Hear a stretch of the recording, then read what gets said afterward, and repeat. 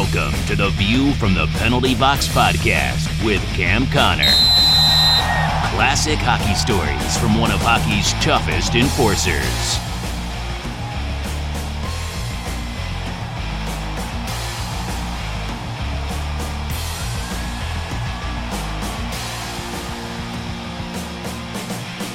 Welcome to episode 14. I'm Cam Connor along with my son Chris. We're going to dedicate this episode to Ask Cam because there's been a whole bunch of questions coming in. So we thought, why not just make a whole episode on answering the questions, because there's quite a lot of interesting questions and questions that I want answered for myself. So we're going to look at my dad's Twitter, our email address, viewfromthepenaltybox@gmail.com, and get through some of your questions. So how does that sound, Dad? Ready to go. Okay, so the first one comes from your Twitter account, and it's from Luciano. And he says, I've heard a couple conflicting accounts regarding the Oilers versus Pittsburgh brawl in 1980. Can you weigh in? Well, I don't know what's conflicting, but as I remember it, there was a fellow on Pittsburgh, a defenseman that I actually played junior with in Flin Flon, who is the only guy that I ever knew who I could honestly say loves to fight. His name is Kim Claxton. Google that guy. He is unbelievable. Like, he's a good guy to have on your team because he'll go after whoever he's got to go after. He's a lefty. He's short and stocky. So he was on defense for Pittsburgh, and Gretzky was going around him, and I'm saying to myself, oh, this is going to be bad, because I know Claxton. When you go around him, he is going to two-hand you. Sure enough, he whacked Gretzky, but he got him over the head or the side of the head. So Gretzky went down as if somebody shot him with a bazooka. Right away, the bench is empty, and Semenko and Kim Claxton square off. They fought many times before, and Semenko's got the long arms, and Clacker's got the short, stubby arms, and he's a lefty. But there used to be a Canadian boxer named George Chuvalo. He was probably our best heavyweight. And he'd never been knocked off his feet. And if you punch George, you just get a little red mark. You'd never cut the guy. And that's like Claxton. So they had fought 5 times in that bench brawl. Claxton got the worst of it. But if you look at him, he didn't look like he got hit once. And so after the 5th fight, the linesmen are in the middle of it. And they're very close to each other. And Semenko turned his head to look at something else for a second, and he was close to Claxton. He was on his tippy toes, Claxton, and he threw a left whack. Back in our day when we played, you see today when they fight, if they ever fight, but when they do, they're like gentlemen. Okay, the fight's over, and sometimes I actually can see them congratulate the other guy in a good fight, which we never would do. We would keep fighting, and if we had a hand free, we'd still be swinging. So sure enough, Claxton got up in his tippy toes. Semenko was distracted, and he threw a haymaker left and closed Semenko's eye. So at the end of the night, Semenko and I went out for beer. His eye was completely shut. And if you look at Clacker, even though he lost 5 fights, it looks like he beat up Semenko. So I'm not sure, what the controversy, that you were talking about, but that's how the bench brawl got started. Is Claxton two-handed Wayne Gretzky when Wayne was going around him.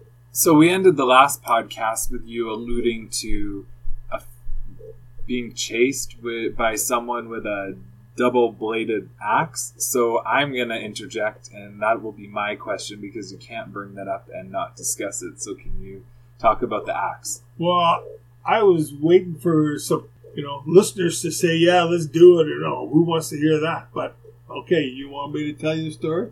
It was the off season. I'd played, 2 years now in the WHA, and I was at a bar, and there was some guys that are pretty tough from my part of town in our local bar from our area, and there was 5 guys who we'd never seen before sitting there, and they were older than all of us, and I couldn't even grow friggin' like a beard. I didn't even have to shave then. And these guys had Fu Man. They were pretty scary looking guys. And so they would walk up and ask girls to dance. And the girls would say, oh, no, thank you. They would grab them by the hair, pull them up to the dance floor. Well, with myself, I can't allow that to happen with me in the room. And that's why I had so many street fights growing up. And I didn't want to fight that weekend. I fought too many times. So I said, I got to leave here right now. So I left the bar and I jumped in I had a brand new Trans Am, always my pride and joy. And I had a fellow who was sitting with me. He was in a gang in my part of town. He was a skinny guy, about 6'1", 160 pounds. His name was Lefty.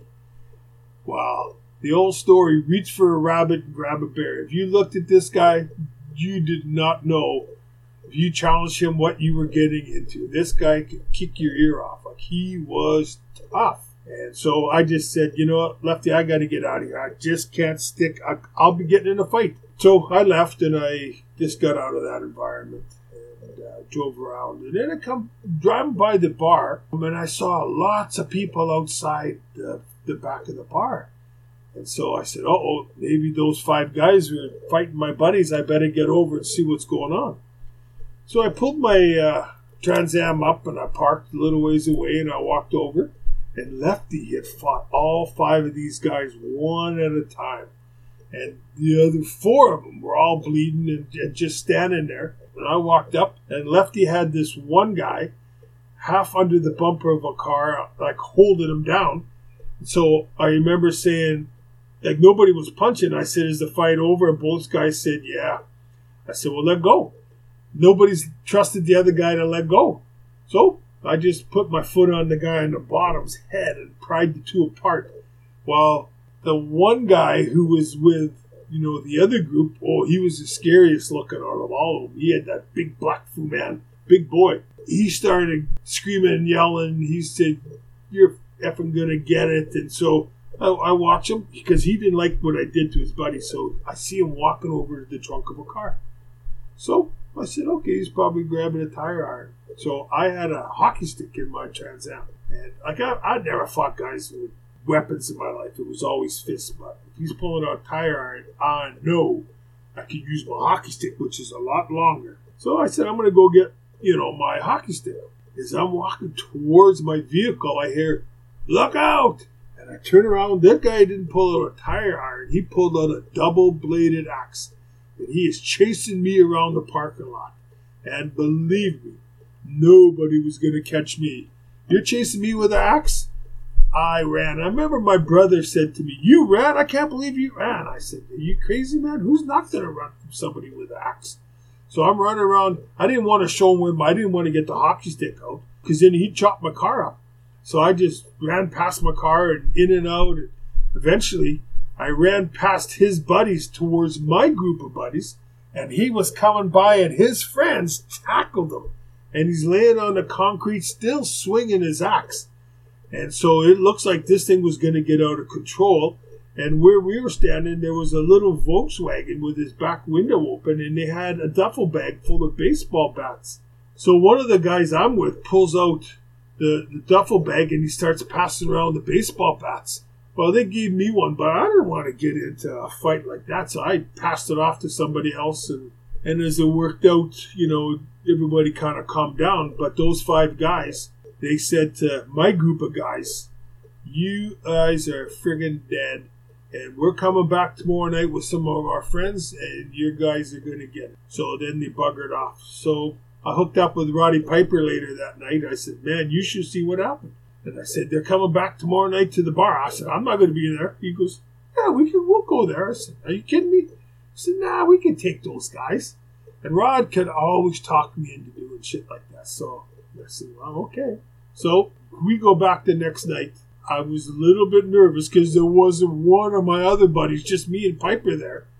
And thank God, none of those guys showed up. So I think Rod and we would have got pounded pretty good. Did you ever run into that group again? Hell no. If I did, I'd sneak out the other side. Because, again, you want to have a street fight, so be it. But you start pulling weapons out, that's getting a little goofy. This is a long email, but it's complimentary, so I will read it, and we do appreciate it for sure. It's from Tommy T. So he starts with the question first, and then he ends with the compliment. So hopefully you don't forget the question, but I can repeat it. It says, Cam, love the podcast. As a guy who played junior hockey in Manitoba for a few years, it's great to hear about the previous generation's experiences, the players they played with or against. Do you have any stories about your time in junior with Flin Flon or St. Boniface? What were the league's organizations like in those days? Any players you played with that were standouts that you knew for sure were going to the next level? And he continues, on another note, when I describe the podcast to people I recommend it to, I cannot say enough about you as a person.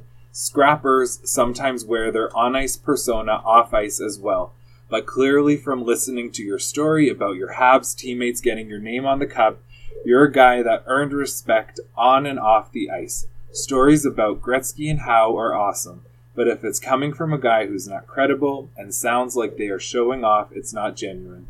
You're not that guy, and it makes that much better. Fan from Winnipeg, Tom. Tom, I like you, buddy. I just come back from Winnipeg. Do you remember the question? Well, I remember one of them. He wanted to know about Flin Flon and St. Boniface. So, Flin Flon, I've talked a lot about Flin Flon. The only other thing, there's lots about Flin Flon, but Patty Janelle was a coach there. This just came to me the other day when I was in Winnipeg, actually. He liked a tough team. I think I mentioned before, it's my first year fully in the Western Hockey League. Patty Janelle was one of the reasons that I made it in pro. Because of him, he gave me confidence. He named me captain of the team when there was other guys that put in more time than I did. And as I mentioned before, I was never going to let that guy down no matter what.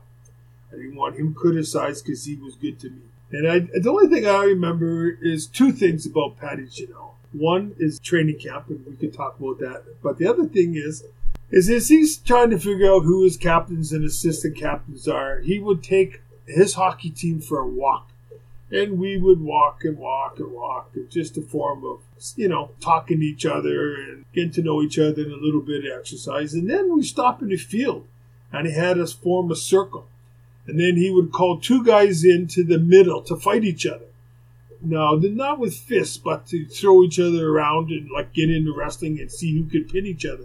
So the other big guy on our team, his name was Jerry Rollins. Jerry was a big boy, and he liked to try to be a tough guy. One of the things is he didn't realize when I was, in my late teens, I worked for a concrete company, and I was strong, and I wrestled every day. And I don't think I'm exaggerating when I said every day in the summer. They would take me in my early teens, but after I started working out and working for the concrete company, I got strong. And I'd be able to take them. So wrestling was second nature. So he said, Connors, Rollins, get in the middle. And I know everybody was waiting to see what was going to happen there. Because they didn't really know me in Flin Flon. I remember grabbing Rollins, bang, bang, flipped him over, had him down in 3 seconds. He didn't know what hit him. And again, he just didn't know. I wrestled so much growing up that this is all second nature. So that's Flin Flon. So in Winnipeg, there was a junior team that wasn't at the same level as the Western Hockey League. It was one below it. And so when I was 17 and 18, I played for St. Boniface Saints. And again, it was a junior team. It was rough hockey back then. It really was. It was not uncommon to have bench brawls. But I was fearless when I was 17 and 18. Like I said, I hung on Piper, him and I. Stuff that we did, which I cannot really tell you in the podcast. Playing hockey and fighting on the ice wasn't very scary to me. But I remember one of the stories, just because I was fortunate enough a couple of years ago, I was put into the Manitoba Hockey Hall of Fame. And that's a question coming up. Well, and I'm not saying this for bragging purposes, but one of the guys that was my junior coach then, he had said to me, he had mentioned, what I remember about you, Cam, is two things. He said, one night somebody did something to you on the other team, and you went to the ref and said, did you see that guy cross-check me? And the ref wasn't doing anything about it. He said, you went over, he said, and you beat this guy up, and his pants fell down. He said, you were hitting on him so hard. And then the other thing he said, that a guy was causing problems when you were on the ice in front of our bench. And he said, he was a bigger boy, older than you. He said, but he really pissed you off. And that I was laying a licking on this guy. I don't remember this, but he said, and he might have been exaggerating, but he said, you got him down and you were pounding on him. The coach said from the bench, "Okay, Cam, that's enough," and I wasn't stopping. So he said he had to run onto the ice and pull me off this guy. So I was a little crazy back in those days, but there wasn't anybody that I played on the St. Boniface Saints with that made it. But there was a guy, Brian Ingram. He played in the Manitoba Junior League at that time. And a guy named Paul Baxter, for example. There was a goalie named Murray Bannerman. These are guys that had real good careers. I do remember Paul Baxter, though. And I'm not proud of this, honest to God. He was pretty tough, and the guys on my team were afraid of him. He played a tough, hard-nosed game. He was a good hockey player. He come to play every night. We never ran into each other, so at 17, the first time we square off, I cleaned him. Make a long story short, I fought him, I would say 6 times in 2 years. And he kept wanting to come back. He'd say, "Let's go again." And I'd say, "Okay." He didn't hit me 6 times. I beat him. And so when he wanted to fight, I was okay with it. And there's and the story I was going to say, and Paul had a way better career than me. There's one thing that I still feel bad today is my mom used to come to the games, but because I was too rough, people would always yell and boo me, and she didn't want to hear people talking about her boys, so she stopped coming. So my dad said to me, we were playing in the Winnipeg Arena, and he said, "Cameron, your mother was coming to the game tonight, and of course we're playing Baxter's team. He said, you behave yourself, don't get in any problems out there, your mom's going to be at the game." I said, I won't. So I behaved myself, even though a couple times I was ready to get into it. But Baxter was on the ice, and he was pushing another guy on our team around, who was a big boy, but the guy didn't want to fight Baxter, but Baxter was pushing it. I just happened to be there. So I went to cross-check him across the back of the shoulders when he was causing problems. And this is after the whistle went. And again, I am not proud of this. And it didn't mean to happen this way. So I went to give him a good cross-check across the shoulder pads in the back. And he just dropped his shoulders down to throw a punch at this guy's head. And unfortunately, my motion was already going. And I cross-checked him across the back of the neck, and I broke my stick in 2. And so I'm standing there, and Baxter went down, and I felt so bad because that's not what I tried to do. I'm not that kind of guy. And so I could, out of all the people in the rink, I could hear my dad yelling. I think I heard my mom crying, and I just remember saying, "Oh, Dad is gonna kill me tonight when I get home."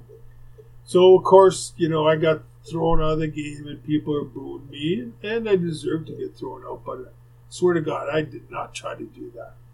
So I'm in the shower, and Baxter's dad, the game went on, Baxter's dad come into our dressing room, because I'm in the shower, nobody else is in there, and he comes into the shower, and he is hot. And I remember, I got no clothes on, and I'm trying to spray him with water to get him out of there. And so the trainers must have figured something out. So our trainer showed up and got his dad out of there.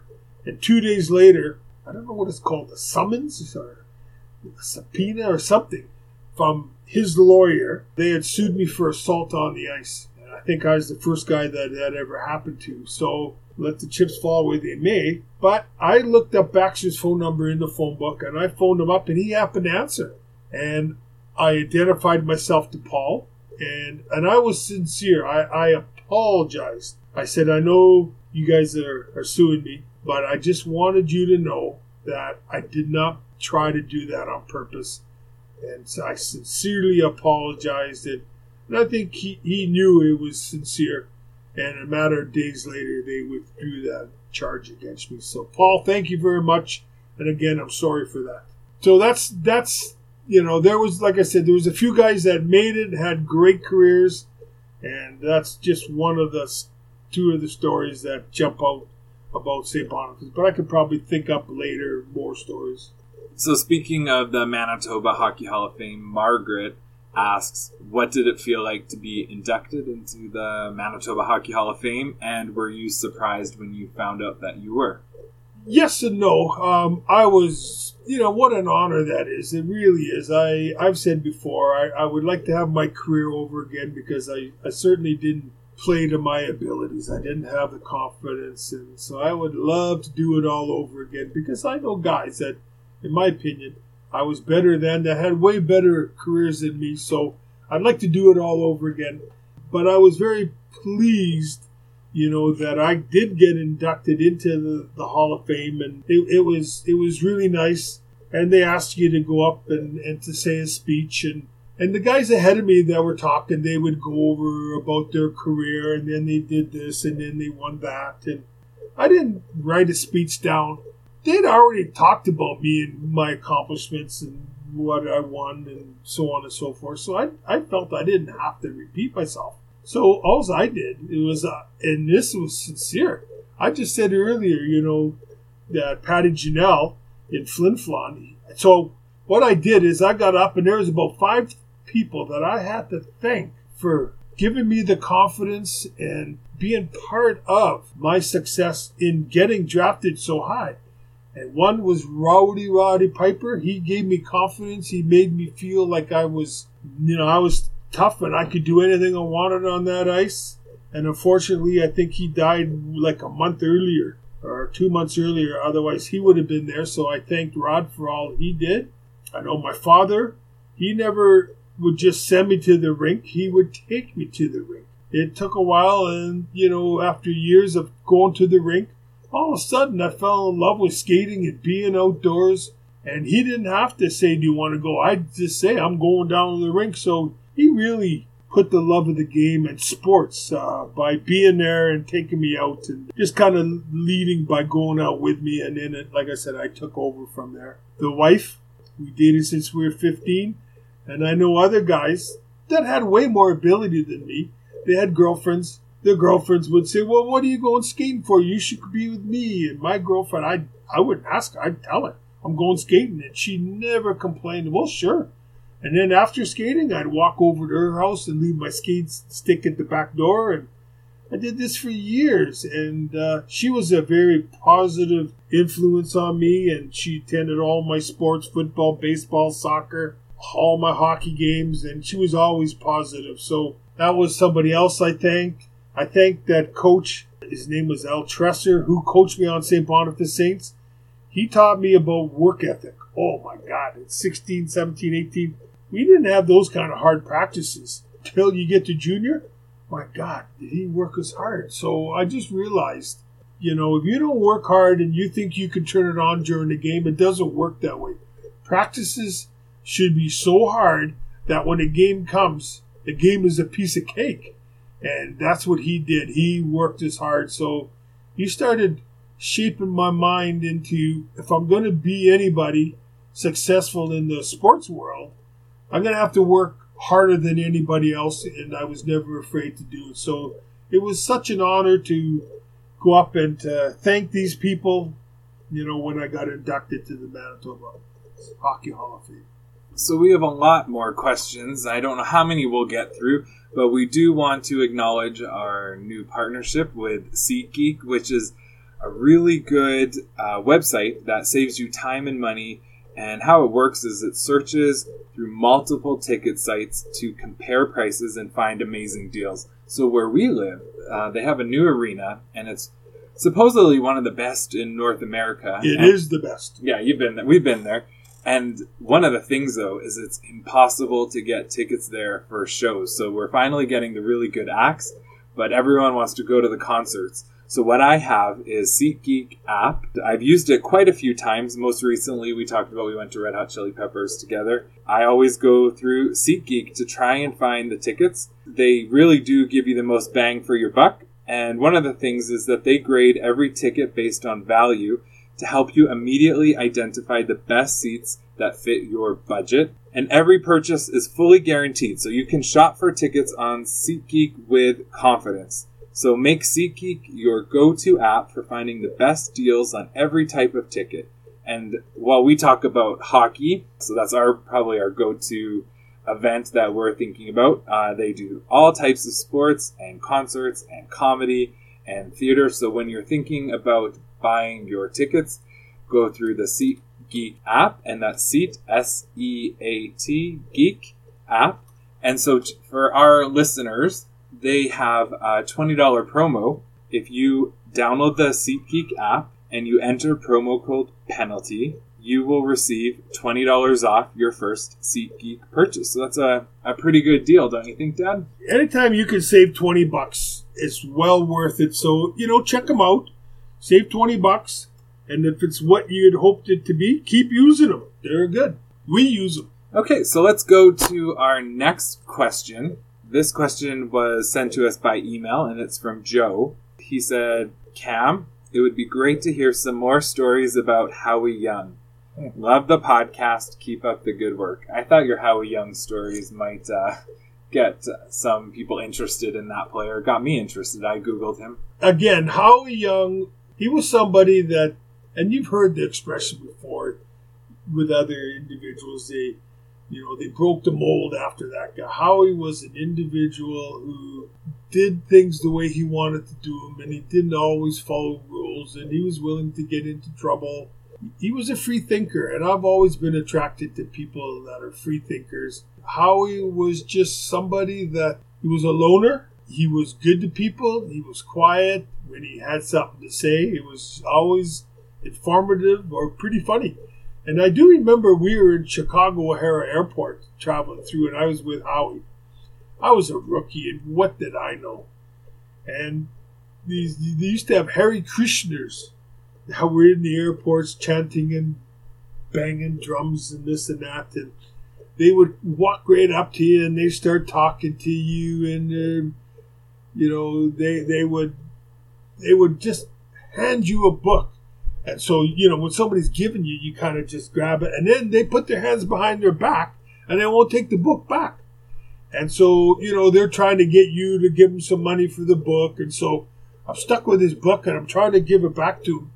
And Howie sees this, and I'll never forget it. He come up and he said some choice words to these guys, and he took the book out of my hand, and he just put it right back into their arms so that under their chest, and they had to grab it. Otherwise, he was going to drop it to the ground, and he said, stay away from them. He said, they never take their books back. And so anyways, Howie made me laugh. But he'd take care of us rookie guys, and Howie was quite a character. You mentioned that he was in a few movies. Do you know how that happened? Well, you know what? That's one thing Howie never, I said before, he didn't talk a lot. And he'd volunteer some things.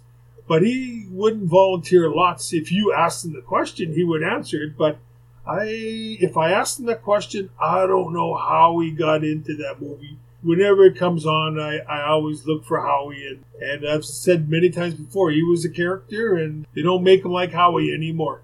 Okay, so now you have a question from Ryan, who said on Twitter, who tweeted you at CamConnorNHL, and he says, hey Cam, love the show. I have a question if you could answer it on the show. What's your take on the Kevin Bieksa, hopefully I pronounced his last name right. Yeah, I can't say it either. Superman punch. And did you ever see anything like that in your era? And for anyone who missed what this punch was, it was pretty impactful, and you retweeted it on your Twitter account. So if anyone wants to see a quick clip of the punch, they could head over to your Twitter. But what was your thoughts on that punch, and did you see anything like that in your era? And maybe you threw a few punches that way. Well, he threw an overhand right, and this guy, so when you're throwing a right, the person you're fighting, it's his left arm that should be up in the air. He dropped his left arm, and he walked right into that punch. So his power punch is probably the right hand, and if you ever touch your chin, on both sides of your chin, you're going to feel there's a couple indentations, one on either side. If you hit a guy right in that spot, you will drop them right to their knees. And it appears that that's exactly where Kevin hit this guy from, I believe it was LA Kings, and he dropped them. When you're fighting out with somebody like that, usually when you got a good fighter that you're squaring off against, if you get impatient and you say, I'm getting this, and he comes at me, that's usually when you get tagged. So you'll see most guys when they square off, they're waiting for the other guy to make that first move. I think he just got it wacko. He didn't. The guy in LA just dropped his arm. It was coming forward, and he got smacked right in the chin, and that's what dropped you. So I think we might have to do a part 2 of Ask Good Questions because we have a lot to get through. So why don't we end on this question? You asked me if I ever saw that before.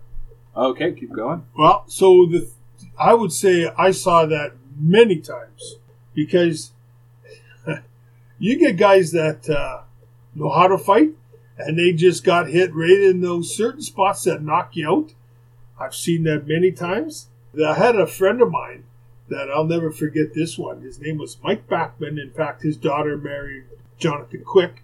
He was a small forward, but he was gutsy, and some big guys always wanted to fight him, but Mike, he would just slash him over the head. Like, Mike was crazy. And he'd say, you want a piece of me? You're going to have to get through this. And so one summer, Mike says, Camp, I want you to teach me how to fight. So that summer, we hit heavy bags. We put the gloves on, and I worked with him, and I gave him what I thought were tips. So first time, this is on the Rangers farm team. We were in Halifax, which is where Mike is from. So he's got his mom and dad and his sisters and his buddies and a big guy in the other team who wasn't necessarily a tough guy, but he was a big guy. Did something to Mike, so Mike throws down his sticks and gloves, center ice, and they square off. And Mike forgot everything I taught him. He leaned forward with his head and had his fist coming from behind him. Well, that guy just did bang. And he dropped Mike with one punch under the eye. It was like a cut like a fish hook. It was for 58 stitches with one punch.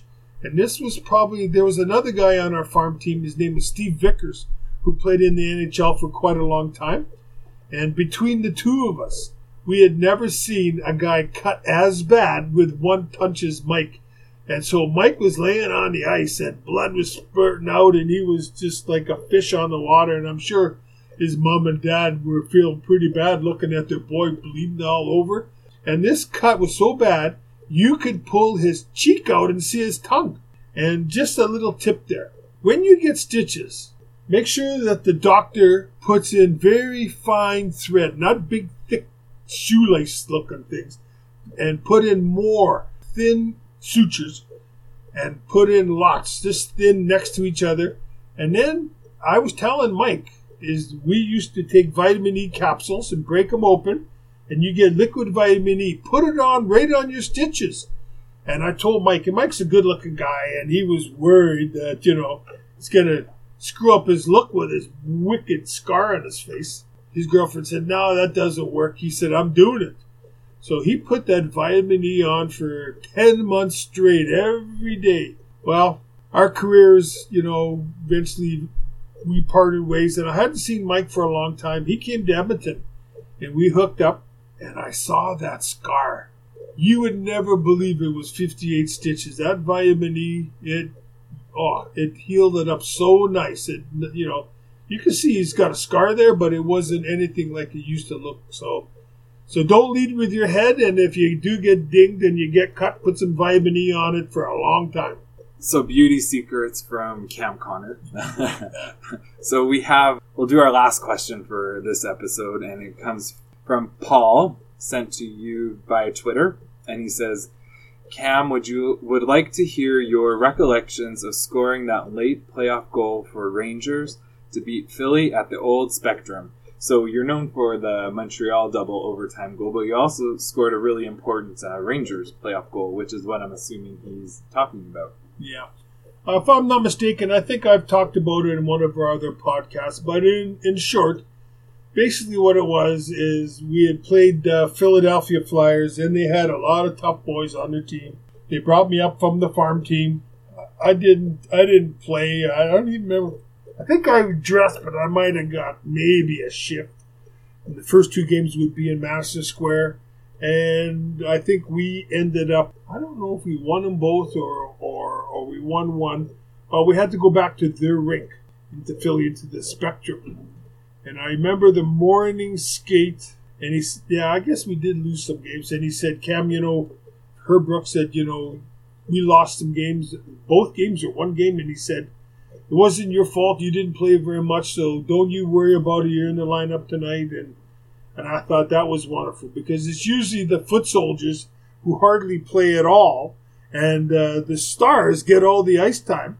And yet, when they got to change things up, It's the foot soldiers they change up, not the guys that get in all the ice time. So I was very pleased that he acknowledged that I was still going to be in the lineup. So that first period in Philly, it was rough, as you know it's going to be. And Craig Patrick put together a team, and the fans called them the Smurfs.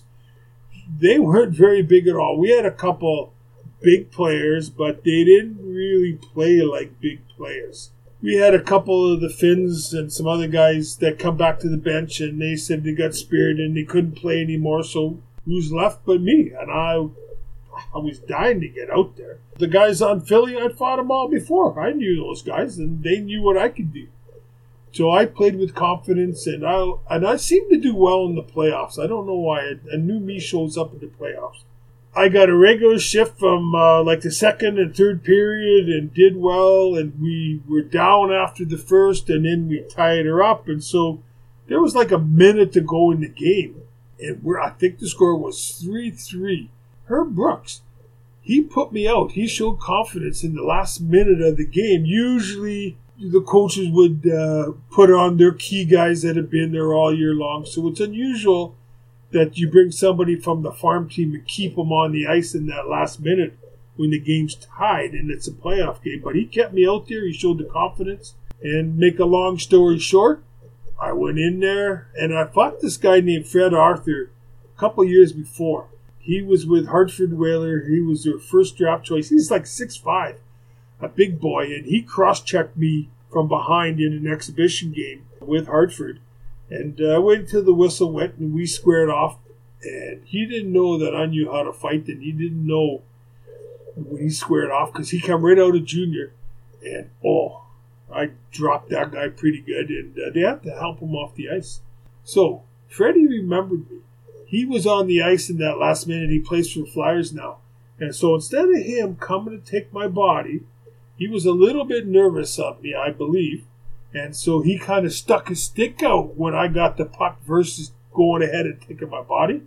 And that little split second that I had extra time, you learn after many years of playing certain things around the net because you do something and then the goalie stops it and you say, why didn't I just lift it? So I remembered my lessons.